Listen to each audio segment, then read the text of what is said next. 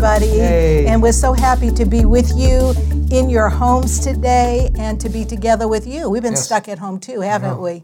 But here we are in the church, as you can see. There's three of us here, us two and Jay. And I tell you what, this is 106,000 square feet of emptiness.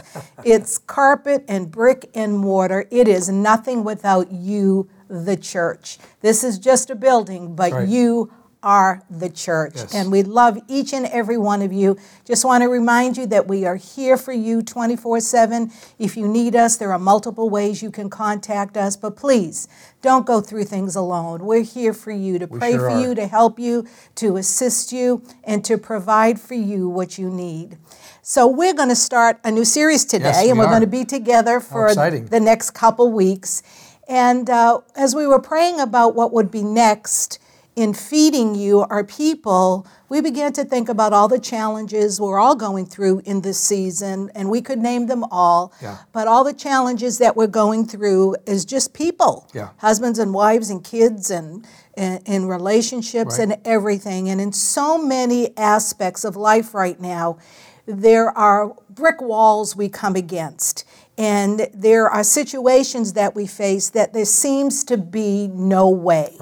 And so we're going to talk to you the next few weeks on the subject of when there seems to be no way. And our takeaway is going to be this: when there seems to be no way, focus on your heavenly position and not your earthly condition. I love that. That's so good. Yeah, it is. Say it again. That's wonderful. When there seems to be no way, focus on your heavenly position and not your earthly condition. Yeah, so good. So today we're going to go back into the Old Testament in the book of Chronicles, actually 2 Chronicles. We're going to talk about Jehoshaphat. Yes. Jehoshaphat's a great story. It is there's so many things in here that I just get so excited about. Oh, we could be on this for a very long time. There's so many wonderful points, but it's a great story of someone feeling so overwhelmed, not knowing what to do, and what he did in the midst of that environment. And so we want to make sure you understand this story, because this is a great story for us to dig into over the next few weeks. You have to understand that one morning Jehoshaphat's minding his own business, and he is overwhelmed by the fact that his intelligence service comes running into him and gives him this horrifying news. The horrifying news is that 3 enemy armies have united together, creating this massive invasion force that's on their doorstep. And it's overwhelming, and it's so challenging. And man, if that's not a reason to panic and a reason to feel fearful and to be overwhelmed, and he's in that place, and this enemy coalition is only about 15 miles from Jerusalem and on the western shore of the Dead Sea. In fact, Jehoshaphat's life and his entire kingdom are on the brink of extinction. My goodness, that's an overwhelming place to be. So let's pick up the story here in 2 Chronicles chapter 20, and we'll start at verse 1. It says, "After this the Moabites and the Ammonites, and with them the Meunites, came against Jehoshaphat to battle. It was told Jehoshaphat, 'A great multitude has come against you from beyond the Dead Sea, from Edom and beyond, and behold, they are in Hazazon Tamar, which is En Gedi.'" Now think about this. Question for you. Are the ites against you? Are the ites against you? Now think about this. In this passage, it was the Moabites, it was the Ammonites, it was the Meunites that were coming against King Jehoshaphat and the people of Judah. In other Old Testament stories, there's Jebusites and Hittites and Canaanites that were the troublemakers of God's people. So today, it might not be those ites, but we're facing fearites, anxietyites, worryites. We're facing stressites and coronaites, right? And they are uniting together against us. This is not just Jehoshaphat's story. No, it's not. This is our story. You know, sometimes we read the Bible and we forget that these are real people. This isn't fictional.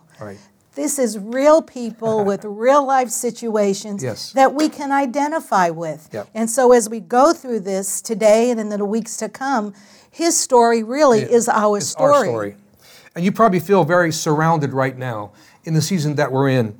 And it's seldom, as you well know, it's seldom that one enemy comes against us at a time. No, it's usually multiple forces. Right, because we can pretty much handle the one enemy. But when it's multi-fronted is when we get challenged. And that's what this story is all about. That's what our story is all about, because we have multi-fronts coming against us at the same time. And what overwhelms us is the fact that fear, lack, symptoms, anxiety, stress, man, it all comes at us at the same time. Right. And, it's this whole gang-up theory. And what do we do? What do we do when that happens? Well, we go back to our story in verse 3. Then Jehoshaphat feared. So, just like you, just like us, when we hear bad news, when something's so overwhelming, fear is usually the first feeling that we feel. The potential of that, is there. So fear is right there. Jehoshaphat feared, but there's a comma. And it says, and set himself, listen, determinedly as his vital need. When something is vital, it's life and death. When something is vital, it's critical. When something is vital, it's do or die. When something is vital, it is absolutely imperative that this thing gets done. So he says, he determinedly, as his vital need, look at what he did. To seek the Lord, he proclaimed a fast in all Judah. And Judah gathered together to ask help from the Lord. Even out of all the cities of Judah, they came to seek the Lord, yearning for him with all their desire. You see the intent here. So the first thing Jehoshaphat did was admit he did not know what to do, and he ran to God. That's so important, because pride keeps us from so much. A lot of times, some of you are watching today, you need help, but pride is keeping you from contacting us because you think, well, I can't let them know what I'm going through, or nobody's going through what I'm going through, or they'll think less of me if they know what I'm dealing with today. That is such a lie. It is. That is such a lie, because you know what? What you're going through today, we may be going through. Somebody's going through. You're not going through this situation by yourself. There are multiple other people that feel the same way, that are going through the same things. And so the devil lies to us because he likes to alienate and isolate us. And so even in this time where the word isolation is being used so much, there's no reason for you to feel isolated. We are all here for you. But the thing about I like that, honey, was that he admitted he needed help. Yeah, and how many times have we been there? Yeah. Oh my Countless gosh. Times. Yeah. I've lost count how many times I've didn't know what to do in our marriage, with our children, with thought life, with all the bills that were piling up.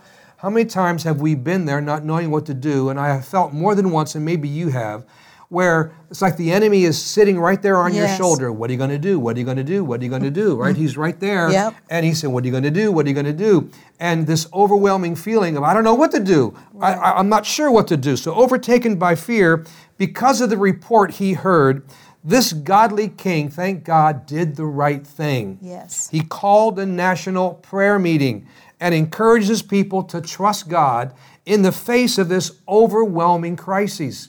And here we are, needing to admit we don't know what to do. Right. We're in a place where we need such wisdom. We don't know how to get through this. We don't know how to deal with all the challenges that we're going through in this crisis right now. And the other thing, honey, is the fact that so many people, and we did this, in our beginning years, we suffered in silence because we didn't trust anybody to tell anybody our story or what we were going through, and we were in the ministry.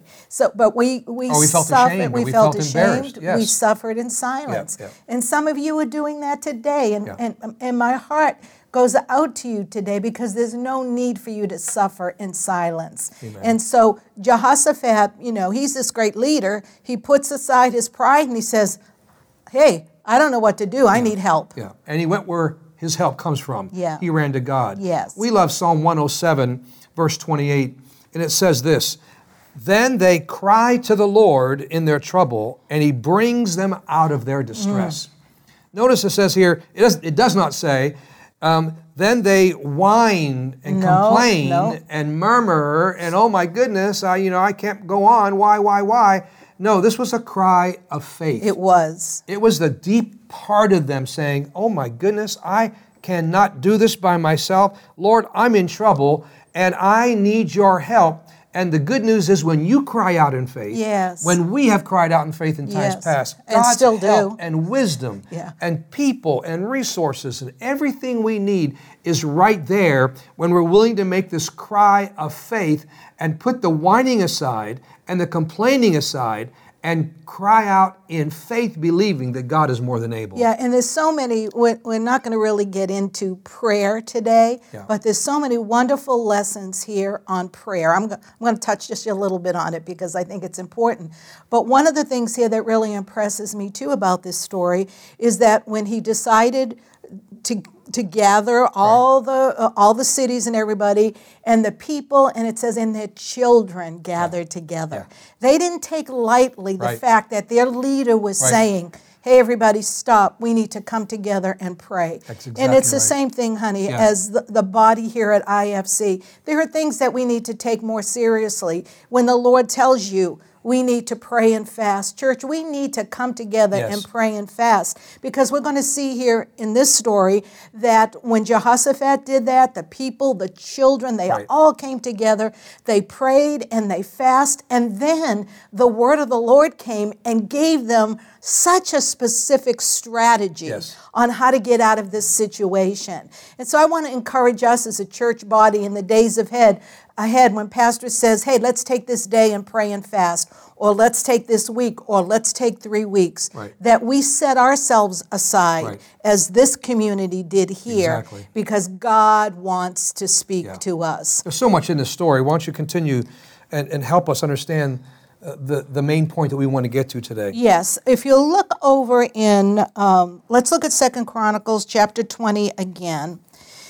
And I do want to say one more thing about prayer, if I can, and that is, if you look at verses 6, 7, and 9, it gives you a wonderful pattern to pray. And I'm just going to say this real quickly. If you'll go back and read all of this in the Amplified Bible, it just lays out such a wonderful plan here. But just real quickly, if you look at verse 6, I think it gives us a posture to pray, how we enter into prayer. And it tells us just real quickly in verse 6, the first thing he did was he declared who God is. He said there's none that's able to stand about you, to stand against you. You know, when we go into prayer, we can enter in thanksgiving knowing, God, I'm getting ready to talk to you, God. Yeah. There is nobody like you. Right. And then because he's reminding himself too. He is. And then in verse 7, he declared what God had done. He says, you already drove out the inhabitants of this land. You've already taken care of this, God. He had a testimony. You already won this battle. Right. So I know who you are. Right. I know what you've done. Yes. And then in verse 9, he declares, and I know you will hear and you will save. How awesome so is that? Maybe sometime we'll go back and talk more about this, but it's such a wonderful pattern of prayer. If you have difficulty praying, just remember these 3 little things here in verse 6, 7, and 9. Go into prayer saying, God, I thank you for who you are. I thank you for what you've done, and I thank you for what you're going to do. Yeah. And then lay your petitions out before the Lord. But let me just tell you this mistake here that a lot of people make is they dump on God and then they leave. Yeah. But these people didn't do it. They prayed and they stayed. Yeah. We need to do that more, church. We need to pray, and then we need to stay to hear what God wants to say to us. He wants to talk to us. Right. It's not, you can unload before God. He doesn't mind that at all. It's a conversation. As you bring your petitions, but then let him talk to you and give you the strategy. So let's look at verse 13 here. And verse 13, and it says, all Judah stood before the Lord with their children and with their wives. Then the Spirit of the Lord came upon Jehaziel, son of Zechariah, son of Benaniah, son of Jeiel, son of Mattaniah, a Levite of the sons of Asaph, in the midst of the assembly. Verse 15. And then he said, this is the word of the Lord. He said, hearken, all you Judah, you inhabitants of Jerusalem, and you King Jehoshaphat. The Lord says this to you. Here it comes. Be not afraid or dismayed, this great multitude, for the battle is not yours, but God's. Okay, now here comes the strategy. Tomorrow, go down to them. Behold, they will come up by the ascent of Ziz, and you will find them at the end of the ravine before the wilderness of Jeruel. Now, verse 17, honey, is what we're going to talk about the next couple weeks. So good. And you shall not need to fight in this battle. Take your position, stand still, see the deliverance of the Lord who is with you. Fear not, nor be dismayed. Tomorrow go out against them, for the Lord is with you. I'm telling you, I could run around this empty building right now because this strategy here is just so important and it's so critical for us. So we're going to look at these 5 things, and today we're just going to do number 1, and then in the weeks to come, we're going to look at the strategy God gave these people after they prayed and fasted, after they sought the Lord. He spoke clearly. Yeah, he did. He gave them a strategy on how not to be overwhelmed and how to get through this battle, because the armies that were coming against them were so much greater. Yes. They were so much greater. They were so much more sophisticated in their weapons, but God gave us strategy. Yeah. So the first thing he told them was this. Number one, take your position. Take your position. I hope you're writing this down, because you could keep these 5 points on your refrigerator to look at or on your mirror. I guess the refrigerator, because we probably go there a little bit too much. But number 1, take your position. Take your position. A position is a place occupied. It's a fortified position to make one strong. So he's telling them, first of all, take your position. Now, a lot of people might look at that and say, well, was it a physical position?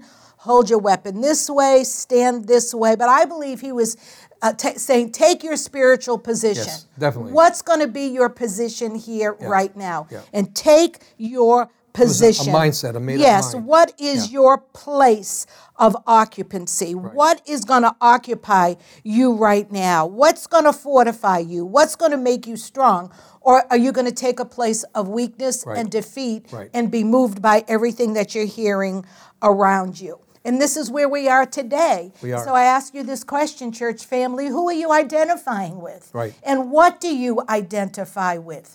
Are you identifying with just what you're hearing around you and all the negative conversations, and you find yourself just talking about how bad things are, when's this going to get over? You're missing such wonderful opportunities. You need to take your position, take your stand in the Word of God. Right. You know, the Bible says with man, it's impossible. Right. But with God, all things are possible. So you need to ask yourself today, who are you with? Yeah. Are you with man? Are you living in the realm of impossibility? Or are you with God, where he says all things are possible to them who would believe? In any battle, at some point you have to draw the line. Yes. In any battle, at some point you got to say enough is enough. In any battle, when it's been raging over a period of time, and we know we have some time left in the season that we're in right now, we don't necessarily always see a clear light at the end of the tunnel. So we don't want to get weary in our well-doing here, but at some point in time in every battle, you got to draw the line. You do. And you have to take your position. Take your position. And you got to choose a side. And you got to choose the side. We're going to do this God's way, or we're going to do this man's way.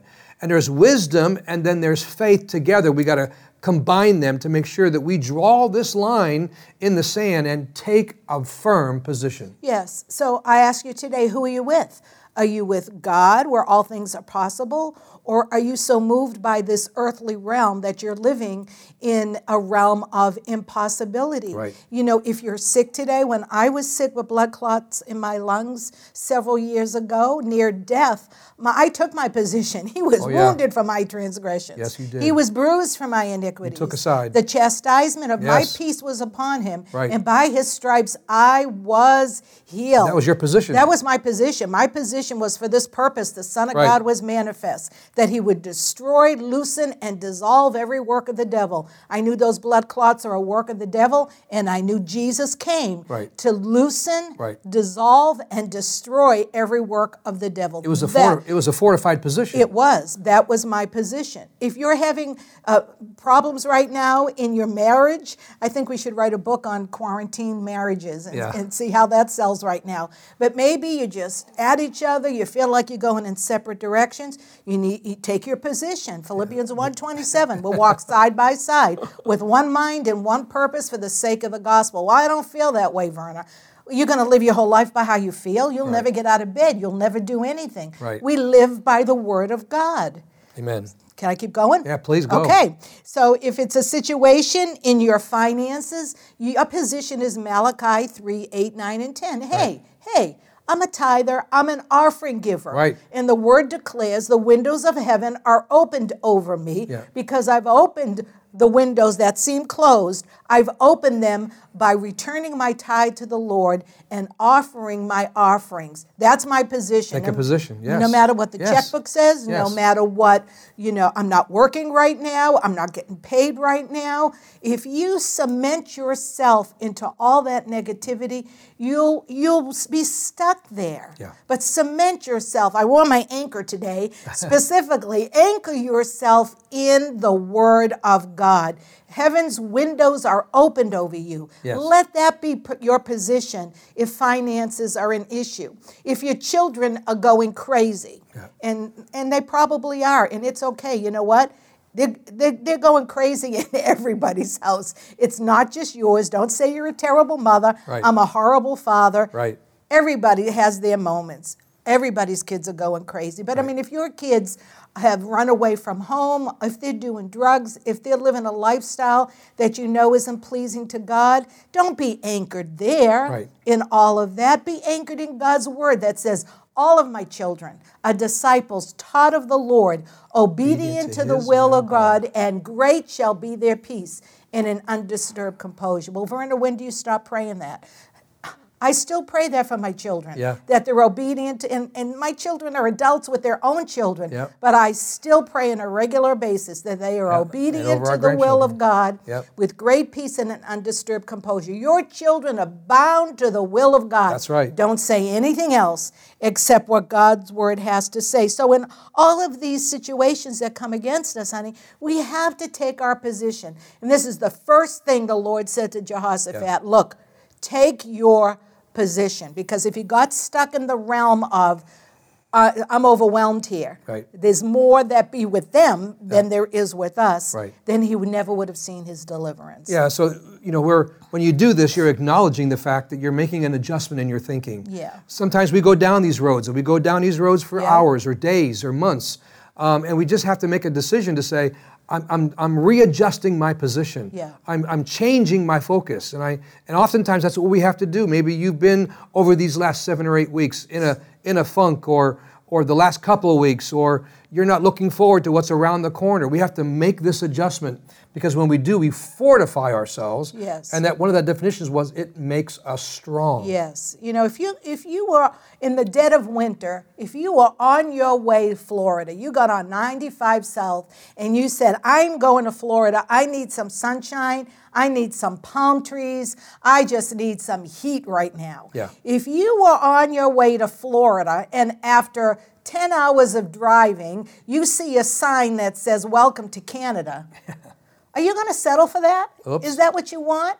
No, you're going to turn that car around on a dime and go in the right direction. You're not going to say, oh, well, I'm here. I might as well freeze some more. Yeah. You're going to turn that car around and say, no, I'm going to sunshine and palm trees. Right. And sometimes we have to do this in life. We do. We go in the wrong way. You don't just say, oh, well. Just reset your GPS, turn that car around, turn your thoughts around, and get on the right road, getting on the right direction so you can get to the desired result. Yeah. There's no condemnation here. We've all gone down the wrong road. We've all made wrong turns. We've all had to make U-turns. We've all had to make adjustments. And so the enemy would love to think, wow, you're such an embarrassment. You're the only one. What are people going to think? Well, forget all that and recognize that God loves you. We've all been down this road before. We've all had to retake a position. Oh, boy. We all had to make these adjustments. Not one of us have not done that. And don't let condemnation control you and bring you down in the dumps and just give up on life, because that's just not God's plan. Yeah, and the Bible says there is now therefore no condemnation to them who are in Christ Jesus. The verse doesn't end there. Most people end it there. Right. But it goes on to say, who walk not after the flesh, but after the Spirit. Yeah. And walking after the Spirit is walking in the Word of God. This is not hard. It's challenging. Of course, it's challenging. But God's made a way for us people in every situation and in every circumstance in our lives. You need to pray for us, honey. You need to, lead us in prayer and recognize that God wants to help you make this reversal in your life today. And this is the time to do it. God loves us so much that He would allow us to hear these truths right now at this point in time so that we can make this turn and make a fortified position for His honor and for His glory and for your victory. Yes. Father, in the name of Jesus, I just speak a blessing over our congregation right now and the friends that are watching this program today, this service today. Thank you, Father. I thank you, Father, that you are right there in everybody's living room, Thank you, Jesus. their kitchen, their bedroom, whether in the yard watching it, you are there with them. And you are a very present help in the time of trouble. And Father, I thank you today that your word is not going to return void. That's right. It's going to produce in the hearts of the people that hear your word and do your word, Father. You will make it to come to pass. Amen. And by faith, we act on your word today. We take our position. We find the scriptures that have to do what we're believing you for. Thank you, Father. And that's our position. Thank you, Jesus. And we just say today, Father, that your people, your word dwells in the hearts of your people richly. Amen. That IFC is not a ship tossed to and fro and carried about with every wind of doctrine, but we are stable, we are fixed, we are immovable, and we are anchored in your word. Yes. In Jesus' name. Jesus' name. In Jesus' name. Honey, I just want to say this one last scripture. Yes. This is so good. It's Hebrews 10:35. Oh, great scripture. And it says, do not therefore fling away your confidence because it has a reward. When you stay steadfast in this season that is just stormy and the boat's all over the place and you feel like you're being tossed to and fro, don't fling away your confidence. Stay anchored in God's word, and it has a great reward for you. Amen. Our takeaway? Yeah, takeaway. Read it. Our takeaway is the first thing we do when there seems to be no way is focus on our heavenly position and not our earthly condition. Yeah, that's so good. You know, I don't think there's anything worse in life, very few things that are worse in life than feeling so overwhelmed by your circumstances that you just absolutely don't know what to do. I want to confidently say this to you today. Listen very carefully. A personal relationship with Jesus changes everything. Everything. Changes everything. And this verse rose up in my heart as I was praying about this particular portion of the service. It said this in John 8:12. It says, Jesus spoke to the people once more and said, I am the light of the world. If you follow me, you won't have to walk in darkness because you will have the light that leads to life. You know, when you don't know what to do and you feel overwhelmed, if Jesus isn't living in your heart, there's the light that you need to be able to see, the light that leads to life. Jesus is that light.